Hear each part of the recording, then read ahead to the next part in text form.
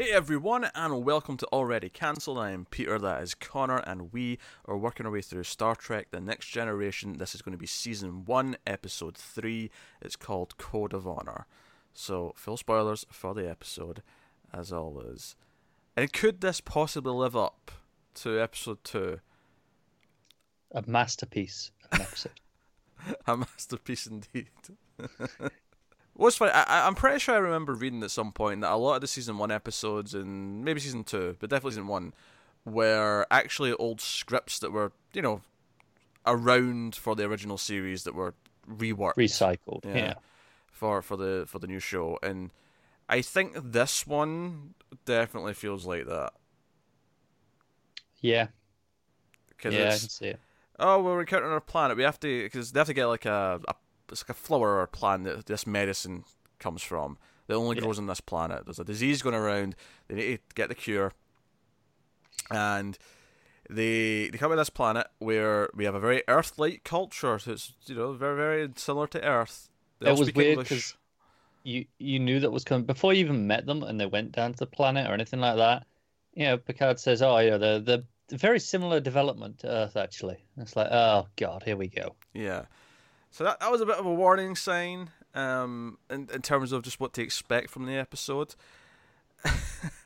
I don't know why the show so far seems to be obsessed with Tasha Yar's love life or the oddities that lie within that realm of storytelling. But I have no idea. The leader of this group, Lutan, comes aboard the Enterprise and is immediately infatuated with Yar because she steps in and tackles one of his bodyguards, because the bodyguard sort of moves too quickly with the sample of the thing to Picard. Yeah. He comes in really quickly with this box, and she's like, no, it has to be vetted first, and he tries to pass through her, and she just flips him. And even before that, they're like, wait, a woman is your security officer? They get really flabbergasted at that. And from then on, he is infatuated with her, and he wants her to show him the what do we call it? The holodeck. Show off the holodeck. She agrees and shows off the training program where she beats up an Avatar dude. And then his second in command kind of gets his ass kicked by it very quickly. Yeah. And the whole thing builds up to him. He's like, "Oh, but you've been very hospitable, Captain. We will give you the cure," and yada yada yada. But then, as he's beaming out, just grabs Tasha and kidnaps her. I love how the reaction. Everyone just stands there and goes, "What just happened?" And then he's like, "All right, red alert, everyone! Red alert! Someone's been kidnapped." And then the episode becomes about trying to understand their culture and what they would consider like polite and honourable. How can they get her back? But also get the medicine, because they can't just duplicate the one they have. They make a point of saying, no, we can't just for some reason copy it. Yeah. We have to actually get the original source.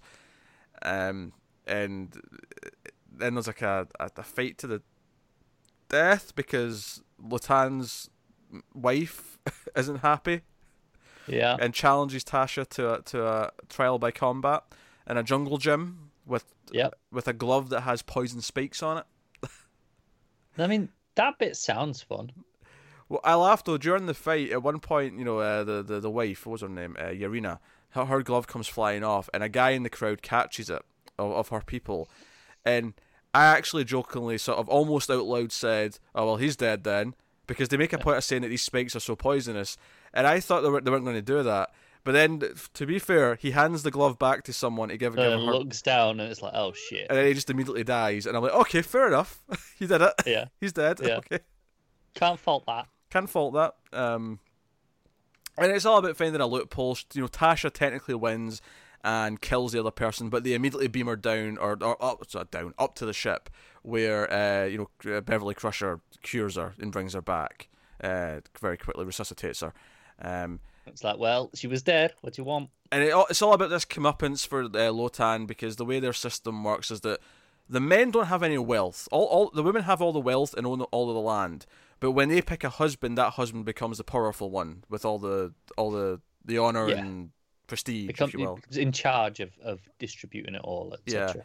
So basically, he was a bit of a villain in the sense that he was like, well, if Tasha wins, then because I was the husband of the other woman, I get all of her wealth. It get passed on to me. Yeah. So by bringing her back, they've technically also satisfied till death do us part in their culture.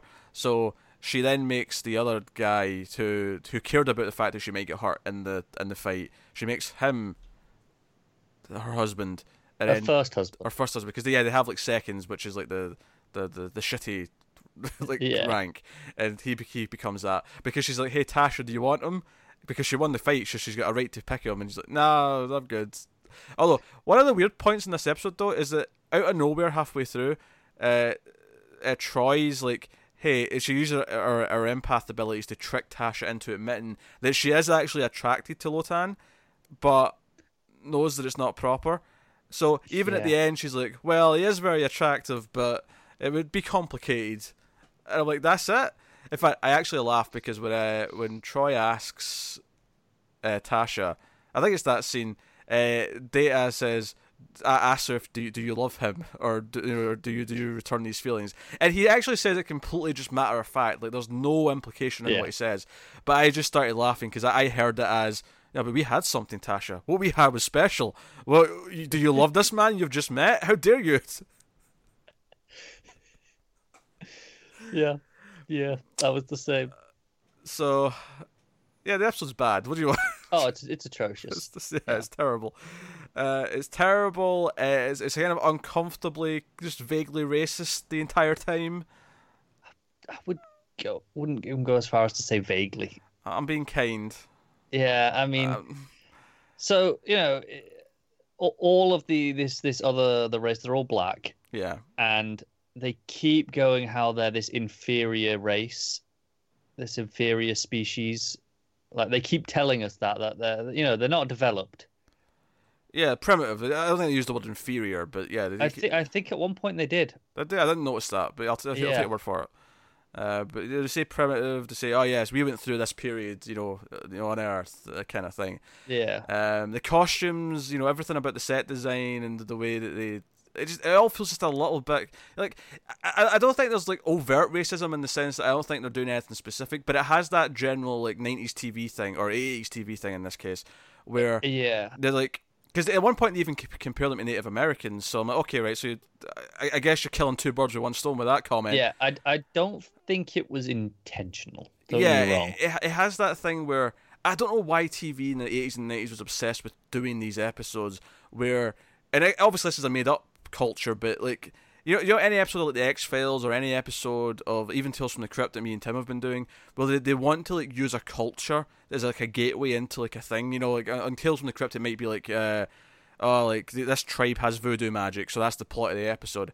Every single episode like that sucks because every single episode feels insensitive, and every single episode is about they're mysterious because there are other people and they have these things going on, and every single time it just feels forced. It feels it's not pretty. It's not. I'm not gonna lie. This episode is down there with some of the worst episodes of original series for me. Oh, I can't argue with that. It's fine. I'll give you one moment I loved, like genuinely loved. Okay. So Beverly comes up to the bridge to talk to Picard, and Wesley's still sort of on the lift, just at the side. They're just sort of like spying on the bridge, but not coming in. And she's there to talk to him about the disease and whatever, and we need the medicine, blah, blah, blah. But at the end of the scene, she's like, oh, we need to talk about my son Wesley. And Picard's reaction to that is like, oh, yes, Wesley, your son, yes. He kind of... And I laughed a lot at it because he played it like a kid who doesn't want to talk about the fact that he's in trouble. Like, he sort of dips his head and kind of mumbles to him, says, oh, yes, your son Wesley, I guess. Yeah, yes. I suppose so. I suppose we should talk about him. And then, this is the funny thing about this, I don't even know what she's arguing here, because she's just kind of like, hey, he's very knowledgeable about the ship, and he could be very useful, and it convinces Picard to let him be on the bridge and kind of like, just watch Geordi do his job. Yeah. And I'm like... But what was our argument for, like, I mean, if kids aren't allowed on the bridge, it doesn't matter how good they are. Like, he can grow up and get a chance later. It's fine. Yeah, yeah. Just wait. But no, he lets him on the bridge reluctantly. But then when he comes back on the ship at the end, because Riker's let him like man one of the stations, well, because I guess his argument is that Picard let him do it earlier, so I'll let him do it now. But he'll be gone by the time Picard gets back, so no harm, no foul. Yeah. But as he actually points out, he forgot that he'd put him there. So Picard just kind of awkwardly goes, "Oh, I guess good job. You'll have a chance again, young man. Piss off, piss off, Crusher." Yeah. Yeah. Speaking of Riker. We almost saw him sit down. Yeah. And I say almost. We technically did see him sit down, but it cut from the wide shot to like a medium shot, so you only saw the top half of his body sit down. You never saw what he did with his legs. Which, as I understand it, the key thing to notice when he's doing his weird sitting down thing is the legs. Yeah. So we didn't really get to see it. So I thought we were getting it. It was closer than we've ever been. So yeah, they're teasing us with it. Yeah, they're teasing it. It's almost like they know we're waiting for it somehow. It is, isn't it? It's that thing, like, how Rob Liefeld never draws feet because he knows he can. I almost wonder if they were purposely avoided, like they saw him sit down when they were shooting the pilot and they went, "Oh, we can't show that. That's weird." So yeah, I feel like they're editing around it, and then presumably at some point they just go, "Screw it." Once he's got the beard, like, what the beard distracts from it. It's fine. Everyone's just so fixated with the manly bushy beard. It doesn't matter. Yeah. I mean, yeah, sure. Yeah. So yeah, the main plot is the main plot's really bad. I have like nothing really positive to say about it. There's a couple of like so bad they're funny moments. Yeah, but coming off the last episode. Oh yeah, it was nowhere near as entertaining as that. It was a lot duller. Yeah. I will say I'm thankful these episodes are 5 minutes shorter than the original series, just so that when it's a bad one, it's like 5 minutes 5 minutes less. Yeah. It goes just a little bit quicker, which is nice. I think the purpose of this episode overall, though, is more to just remind everyone, if you've not seen the original show, what the Prime Directive is, because that comes up a couple of times. Yeah, it does. And just the temptation to, how easy would this be if we didn't have to adhere to that? Yeah. I think the other purpose for me as well is just to establish the pattern of episodes. Again, if you didn't watch the original series, it's like, okay, we had the godlike entity in the first one. Now here's the other culture stuff, or Earth-like culture stuff. And yeah, I felt it's like here are the baseline of what Star Trek is. Yeah, I thought they were going to like win by using the holodeck to trick them at some point, because they set it up. I mean, obviously we know it's already there, but they specifically set it up and reminded us of it at the start of this episode and had these characters interact with it. Because it wasn't mentioned last episode. Yeah, because he even commented that, there's no way you've made a person without a soul, and she has to explain to him that it's not real. And they even comment, well, I guess you can't actually feel physical force from this, and then it kicks the guy's ass, so it's kind of like, you can, it can hit you. Yeah. Yeah, I thought they were going to do something with it this episode, but they never did. So it's whatever. No, I think just a reminder that it exists. Like I said, this is episode 3. We were introduced to it in 1. It was absent in 2. So it's like, oh hey, this is a thing. We want to just get it in your brain. Actually, do you know my weirdest complaint about this episode, and possibly going forward with the show is whenever they and this is a Tasha thing specifically in this episode. She does it twice. Is she wears something extra with her outfit that makes it feel really weird. Like she puts on the the karate kind of coat, if you call it that, when she's doing the training. And I was like, what was the purpose of that? You can just fight in your jumpsuit because you're wearing that underneath anyway. And then later on, when she's going to trial by combat in the jungle gym, and I say jungle gym because it's like this series of bars and whatever that's fighting around.